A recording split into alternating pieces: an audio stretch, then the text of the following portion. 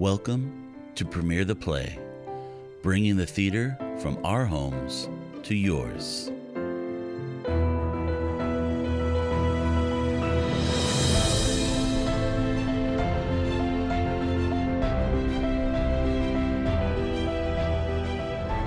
Premiere the Play, new theatrical works from the pen to the page to the podcast.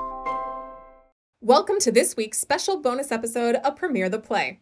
I'm Rebecca Lane, and today we'll be speaking with the playwright of And Then Galatea Laughed, Scott Cooper. Scott has extensive theatrical experience that spans writing, producing, directing, and performing, with a long list of Chicago's finest companies, including Steppenwolf, the Lyric Opera of Chicago, Theo Ubique, Prop Theater, City Lit, and many more. His plays have been produced in theaters across the country and internationally. And for me, it's been an honor, Scott, to work on Galatea for Premiere the Play. Thank you. Thank you. So let's jump right in. What brought you to write a play about George Bernard Shaw and the original production of Pygmalion? Well, I have sort of a long-standing relationship with Shaw. The first time I read any Shaw, I was about 10 years old. What I remember about the reading at that time was not the play itself, but the epilogue, and just how long and sort of humorous that was. My first sort of connection to Shaw as a performer was in college when I was cast in a production of Miss Alliance. And the director turned out to be my favorite professor. So several years ago, Doc got sick. And when he got sick, I got sort of nostalgic for Shaw and sat down and read all of his major works. And that left me wanting to know more about the playwright, so I picked up a biography. And then I picked up another biography. And it just sort of led me through that era of London theater. From there, I picked up a Mrs. Patrick Campbell biography.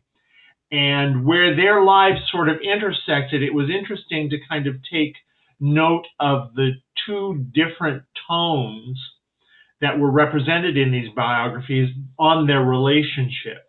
At some point, I came across a book titled Shaw's Women, I think it was, that sort of cataloged his history with women in London society.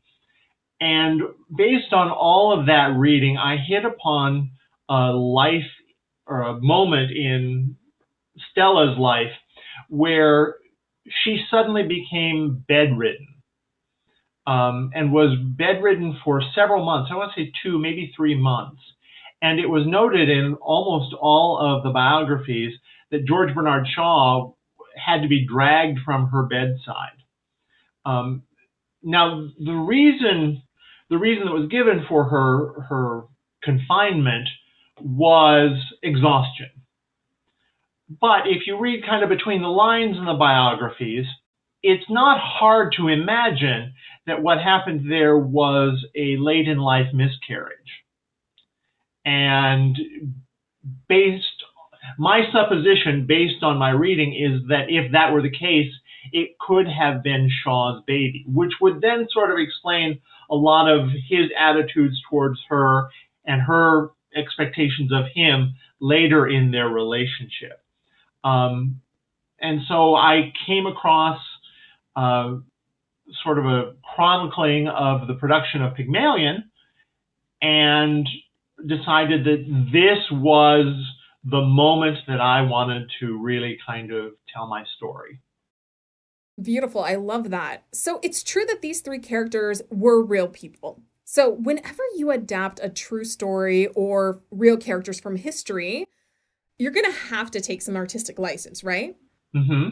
How much factual history were you able to maintain while developing the relationships between these 3 historic figures? Well, a lot of it is based on supposition. And there's not a lot of historical documentation of Sir Henry Beerbohm Tree's actual life. And there's no real documentation of the producing of this play. So a lot of it is supposition, but a lot of what they talk about and the events that lead up to this moment the play is depicting actually did happen. Now, they didn't always happen in the order that I've placed them, but they did happen. What I found particularly sort of ironic is I had begun writing this play before I had done any reading on Tree. And I think maybe it was in my third draft and was taking a break from that when I started to read his biography and discovered that the theater where they produced Pygmalion actually did have a personal residence built into the dome of the theater. I thought I had invented that, but that actually was a thing. So I would say that the play is definitely true to the spirit of the time, and I'd say better than 50% of it is actually historically accurate. Yeah, with all the sordid history between Shaw and Stella, why did you choose to focus on this one moment in time, the final rehearsal before the opening night of Pygmalion? Well, I sort of think that all plays are the story of the moment in time when the central character's life changes forever. And Shaw's relationship with Stella up to, say, the confinement was very idealistic, as was most of his relationships with London society women. He built friendships with all of the most beautiful, all of the wealthiest women in London. And he doggedly pursued Stella. They didn't actually meet for a long time. They corresponded for a while, as he did with most of the women. But it became apparent that their relationship could never really mature. And this is why Stella takes the actions that she does in the play, which is actually historically accurate. They were in production. Just before opening, she disappeared without explanation. No one could find her, and came back and announced that she had married the ex-husband of Winston Churchill's mother. There's a connection to the Churchill family there, and Stella herself was not above a little social climbing. So to me, that moment is the moment when their relationship irrevocably changed to take on a different tenor from something of a lighthearted romance to much more realistic relationship between the two. Yeah, we definitely see that shift in the play. Now, based on just the things we've talked about so far, it seems like this is all very dramatic, right? The change in these characters' lives and all these things. But you've undoubtedly written a comedy, and writing comedy is tricky. Can you describe your process and approach to the material? Well, there's a saying that says every play teaches the playwright how to write that play. So there is no particular one approach. I have sort of distilled a very generalized process.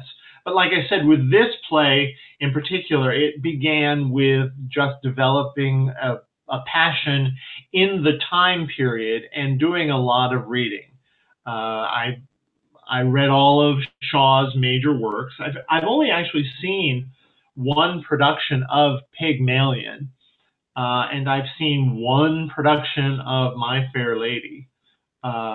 It really, in this particular play, it really came down to falling in love with these characters, right? Tree is probably the most synthetic because I had begun writing the play before I really knew much about him, and there honestly isn't a whole lot about him available. At least there wasn't when I was writing this play.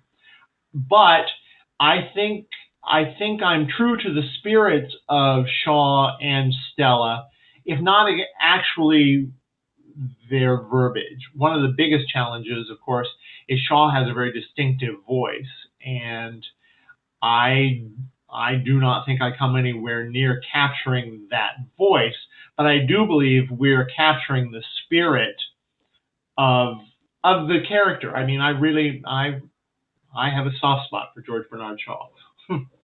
Definitely. And he was a very important writer who was instrumental in transitioning away from romanticism into naturalism. And as the cast and I explored the text in rehearsals, we identified a number of themes running throughout the play. But the main thing that seemed to drive Shaw was the need to be, quote, modern. Mm-hmm. Can you explain what that means in this time period and how it affected his ability to connect with the other characters? Sure. There was, at the turn of the 20th century, was very similar to the times that we're living in now, in that everyone was aware that they were at an inflection point in history and in culture and society. At that particular time, the study of mankind, both scientific and social, was very big. And Shaw in particular was an activist playwright, I think it's fair to say. He had some very clear-cut political views. They did evolve over time, but he also believed that mankind as a species was perfectible, which was a thrust of philosophy at that time that permeated the arts and the sciences, politics, everything. And the thing about George Bernard Shaw is he was definitely a man of conviction, a man of ideals. He was a man of ethics. He had a code of conduct that he held himself up to, and he really did sort of expect everyone else to live up to that code of conduct as well. He believed that that code would improve the conditions of society. At that time, the class structure was not all that different than what it is today, with a wide gap in economics and economic status. You were either very rich or very poor, and the middle classes were fighting to keep from being poor and struggling to be very rich.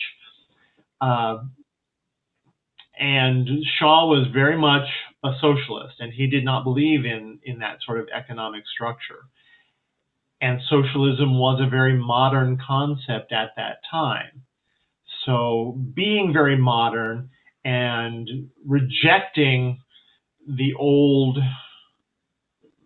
empirical regency of Victoria was a very big deal for him. Yeah, and it's interesting that Stella and Tree seem to really hold on to those romantic roots. They didn't really want to let go of them in this transition. And I'm wondering if you see a connection, like I do, between that and our modern theater. How some of the theater coming out nowadays is trying to push us ahead, while others are still very much holding on to those old stereotypes or tropes. Do you have any thoughts on that? I have thoughts on everything, but yes, I do have thoughts on that in particular, because it's easy to sort of romanticize Stella and Tree and think of them as being artists, but in point of fact, they were really merchants. And both of them were very aware of the box office and produced theater that would enrich them. Tree was very successful and very comfortable, but Stella never really was, right? Her start in life was so tenuous that a career in the theater looked like her best viable financial option, right? And by the time she went on stage, she'd already had her daughter, and that was the only way that she could support herself. Her husband was a mercenary of some kind, not a soldier, but he would travel abroad to make his living, which was never very strong. So by the time you get to Pygmalion, you've got, Tree was 60 and Stella was 49. You've got people who are looking at ways to support themselves when they no longer are needed or wanted on the stage. So their prime focus was selling tickets. Shaw, on the other hand, also had come up not wealthy, but he had managed to marry well. And at the time of Pygmalion, his was a name that people recognized, but he had never had a huge financial success. Pygmalion turned out to be it, and only after he had disavowed any connection to it. But I am seeing in theaters today, we're coming out of a pandemic when most arts organizations have struggled. In Chicago here, there have been a number of organizations that just simply did not survive. And I had written a play that I was sending out during the pandemic, and I had taken a lot of classes throughout the pandemic. And I was very much aware that what was being written was either plays about the pandemic, plays about Nazis in a pandemic. And the plays that I was sort of seeing coming down the pike were very bleak. And for my money, that was probably not economically the best approach to take to making a product that theaters would want, right? And as theaters are reopening here in Chicago, you are seeing a lot of tried and true being offered here in the initial openings. There are productions of Forever Plaid, Godspell, things that before the pandemic these theaters would never ever have touched. They are now producing in hopes of surviving. So I get it. That said, because I have taken these classes, and I typically am the oldest one in the class, sometimes by several decades. But what I am seeing are playwrights who are fearless in their approach to what they are wanting to put on stage, either how deeply personal the material is that they're generating, or new forms, combining genres and tropes to come up with something new. We have a number of theaters here in Chicago that are experimenting with the creation and the administration of theaters. Chicago is rich with theater programs. Northwestern, DePaul, Columbia, all local, and then we have the University of Illinois. All of these programs and others are generating classes that are stepping out in Chicago and creating something fresh and new. A lot of them are doing it with absolutely no money, and I don't mean they're able to save $50 out of their allowances. They have no money, and they are creating theater. It's a very exciting time to be part of the theater, but it's not for the faint of heart at this point. Well said. I really appreciate your thoughts on that. It is a tricky period of time, and as a producer, I understand these questions you say these theaters are facing. Absolutely. But let's get back to the show. For those of us who aren't familiar with the history, can you give us some details about what happened to Shaw and Stella after Pygmalion? Well, Shaw was very adamant that what he was writing was a play about two intellectual and emotional equals. But Tree and Stella, based on their sort of economic approach to theater, did not believe that play that Shaw had written would necessarily sell tickets. And very quickly after it opened, it was popular, but Tree and Stella sort of turned the play into a romantic comedy.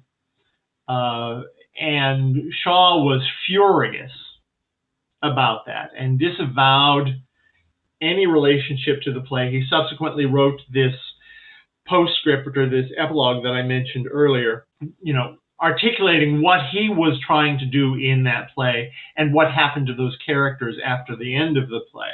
But this really did sour his relationship with Mrs. Patrick Campbell. And ultimately what he did was he gave her the play. He said, you do with it what you want, make as much money as you can, but I don't want to have anything more to do with it. And she did. She rode that pony all the way to town and took it to New York and revived it a couple of times, put it in her repertory. She did a number of revivals of the Second Mrs. Tanqueray.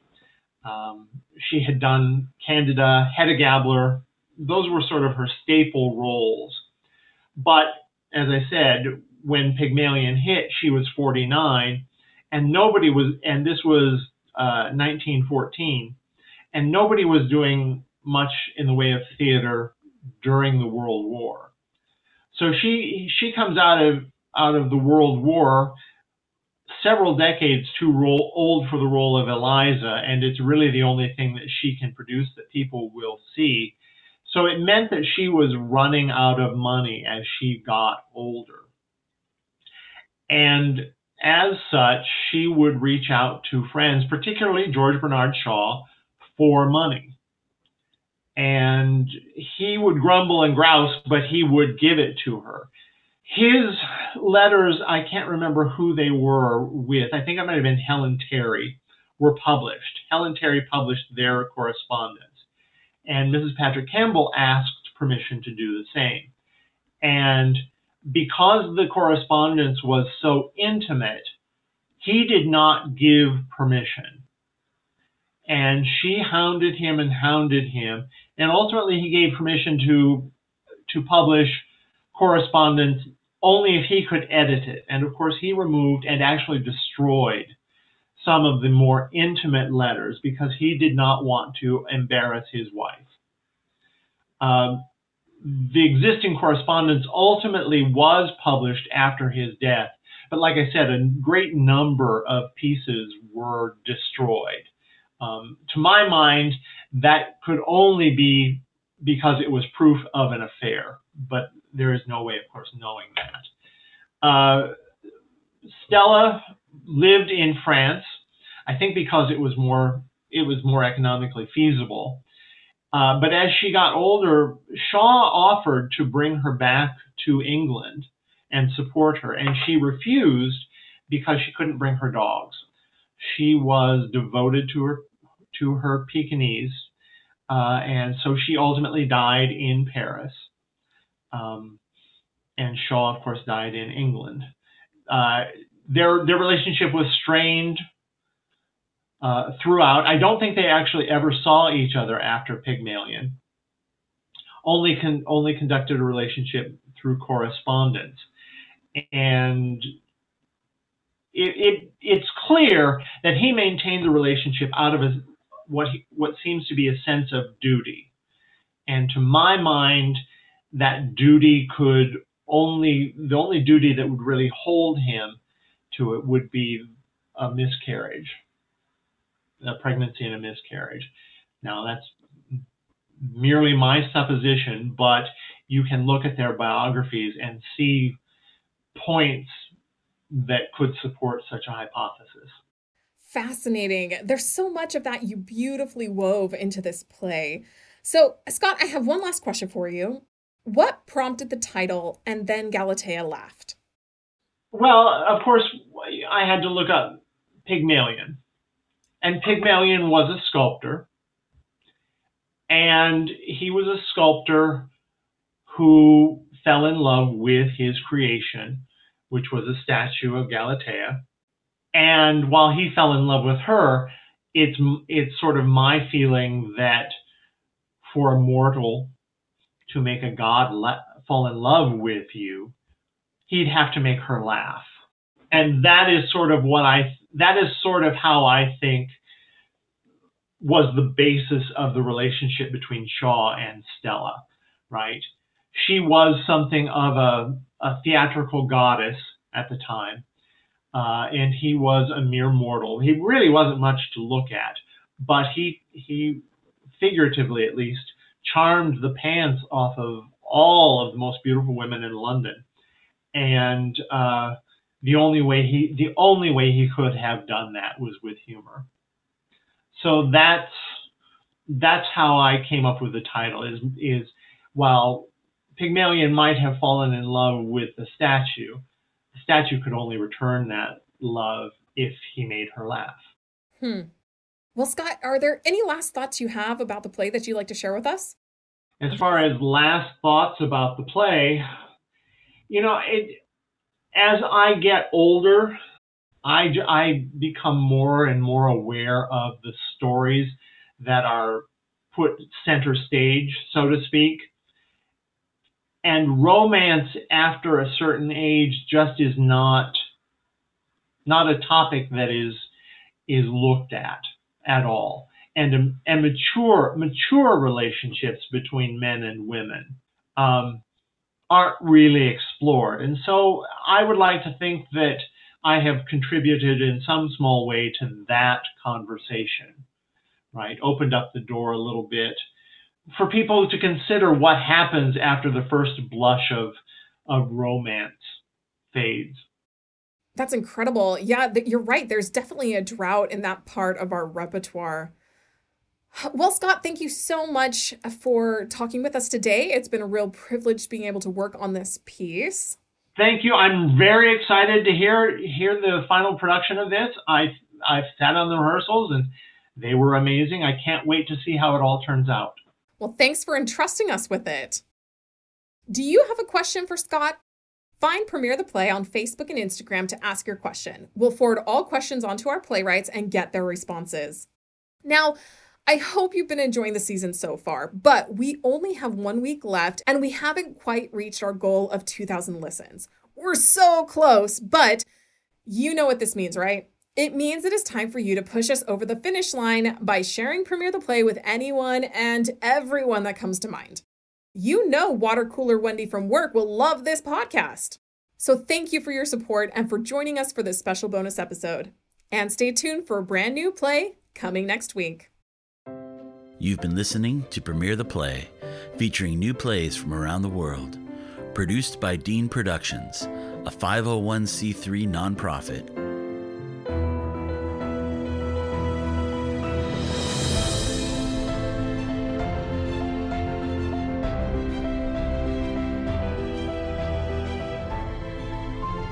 Like what you hear?